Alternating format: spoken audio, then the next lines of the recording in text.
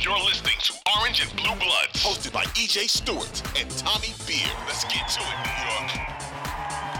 Yeah, so I gotta ask, right off the bat, I saw your post on Twitter /X, whatever Elon wants to call it today, and I saw that you were going to be launching last night in basketball. And it's funny because I work as a producer both on the CBS Sports Radio and WFAN side, and I've had you on plenty of our shows to talk NFL, but I was familiar with your work initially as an NBA guy.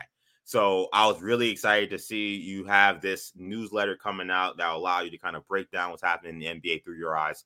What can readers expect from last night in basketball? Yeah, I appreciate that, man. Thank you for having me on yet another one of your shows. It's good to come back, talk some basketball this time. As far as what readers can expect, there will be essentially 3 editions of the newsletter per week. One of them will be a video breakdown, like you just mentioned, where on Fridays I'm going to do a film breakdown using video clips of something that's going on around the league or something that happened in the league, whether it's, a player's performance from a game in that given week, or, the way a certain player is playing on the given season, or just anything that I've noticed through watching the games, whether that week or that month or throughout the entire year. I've done a few of these before over the years, and I really like doing them because it allows you to really dig into what happens actually on the court, which, right. Despite the fact that most of what we hear about the NBA is about the drama and whatnot, to me, the most interesting thing in basketball is still what actually happens on the court. And that's what I really want to dig into there. Then, twice a week, there will be written posts for the newsletter. One of them is just basically, if you've read my writing, any of the various sites that you mentioned earlier, you'll recognize those kind of posts. Those will be going up on Tuesdays. And then at some point during the week, I will have sort of like a notes column of 3 things I noticed on League Pass during the previous week. And it's just going to be, I know a lot of people like to follow the NBA, but don't necessarily have time to watch every game or to watch every team. And it'll just be things that I noticed and wrote down in my notes during that week in the games that were not on national TV, about the teams that, aren't as heavily covered as you might see of, everybody that's on ESPN or TNT in a given week. I gotta ask, I'm someone who's been a loyal League Pass subscriber pretty much since my teenage years. I'm now 32. Of course, it's my parents' subscription. I didn't have a cable subscription, but before that, and then now later on in life, still a passionate League Pass subscriber. We are in a weird time in the NBA where there's so much complaining about the NBA regular season. It's one thing I've talked about a lot on this podcast, and it's interesting to me because, like, as someone who loves basketball and loves the NBA, I don't find as much of the concern about the NBA regular season as maybe some of the other larger fan bases will say. What is your League Pass diet like? And do you see like a big shift in like how regular season basketball is played over the last several years? Yeah, I think there has been a shift, but I also don't think it's as much of an issue as it's made out to be. This is something that I talk about with, other basketball writers and friends a lot, which is that, like, if there's a game where, multiple players are missing and it's like, oh, well, we can't watch this game anymore because these guys are out. My thing is, watch a different game, right. Like there are good games on for the most part, pretty much every night. And if you find the game where the teams are playing their real guys, or there are teams that are aesthetically pleasing to watch, you can always find good basketball to watch on any given night of the NBA season, especially those days where there are, 12, 13 games on. There's never going to be one of those nights where it's like, there's just nothing to watch. Obviously, not everybody is a League Pass subscriber, and not everybody watches basketball for the entire league. A lot of people, I would say most people, just try to follow their team. And there are times where, you might have a game where, the star on your team is out, or the stars on the other teamers are out, and it's difficult on that given night. And that, it sucks. I understand those concerns. For people that are fans of the entire league or just want to follow the entire league, there are always going to be good games on. And if you subscribe to League Pass, you're always going to be able to find them. And for me, I try to do 2 games a night every night. And I used to map out which games I was going to watch well in advance. But given the increased prevalence of those rest days and minor injury days in recent years. It's been more of a wing it type of situation. But I do keep track of which games I've watched, so I can see like, hey, I haven't watched the Hornets in a while. I should try to watch a Hornets game soon or something like that. And I really think that it's to a benefit for the fans and the people who follow your work, because someone like me, again, I'm doing Knicks podcast. I'm watching every Knicks game.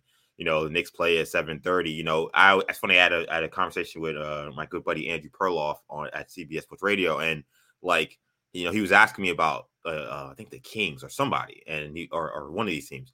Oh, the Nuggets. And he was like, you're following the Knicks so much. How often are you actually able to watch the Nuggets? I'm like, surprisingly a lot, because like the Knicks, I'm watching a full game from 7 o'clock to 10, and then really I watch a lot of Western Conference teams, because I actually end up getting to watch a lot of these Eastern Conference teams if they're not playing against the New York Knicks.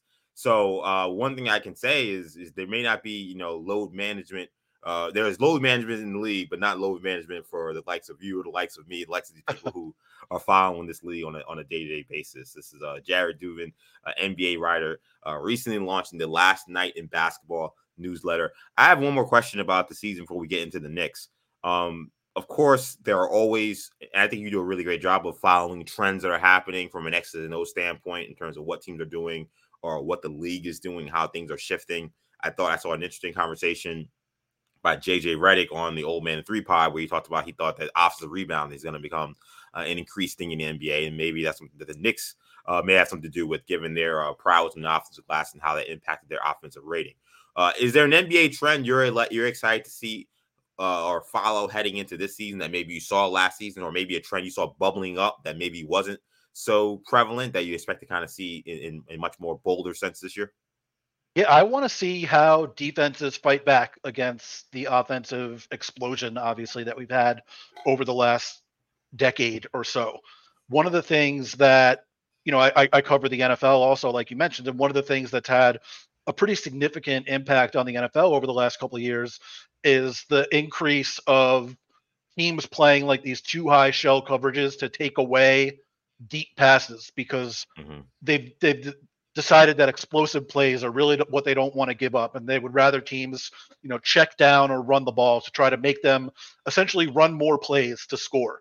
And one of the things that I wrote about last year at 538 was what I think is sort of the NBA version of that, which is making teams use more of the shot clock to score, where shots earlier in the shot clock tend to carry a higher expected value because they tend to not be as well contested, and because if you take a shot with 18 seconds on the shot clock, it's probably a pretty good shot, because if it wasn't, you still had 18 seconds left to get a better one.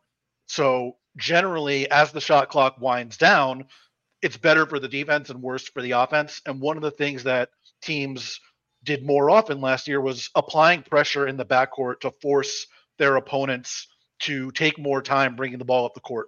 And the deeper in the backcourt you pressure, the more time it forces opponents to waste, and thus the fewer points per possession they're probably going to score in the half court. And one of the guys that I focused on in that story was Deuce McBride from the Knicks, and I talked to him about it. And I talked to guys like Javon Carter and Davion Mitchell and Drew Holiday and a bunch of different coaches around the league about why that doesn't work and how often you can do it and things like that. And I'm curious to see if more teams start experimenting with that, or what other ways they try to get opponents to waste more time in the shot clock. It's very fascinating, because as soon as you mentioned the shot clock and the picking up 94 feet, the first guy I thought about was Deuce McBride. And it seems like anytime he's inserted in the game, that is essentially his role. And to see that be connected to perhaps extending the shot clock, or at least extending the time a team has using the shot clock, I think is very fascinating. And I saw it, I think, as it literally talked about the last episode with Christian Winfield, the Miami Heat, and what you saw and how they guarded Jalen Brunson. You saw a guy like Caleb Martin, 6'7", 6'8", very athletic. He was guarding Jalen Brunson all 94 feet, and how that took the Knicks offense at times out of whack. Now Brunson was still outstanding, and I think it showed just how electric and just how great he was during that postseason, that he still played so well. But yes, that is definitely something you are seeing, and I think that is interesting to talk about how that places teams wanting see opponents use more off the shot clock in order to get shots off.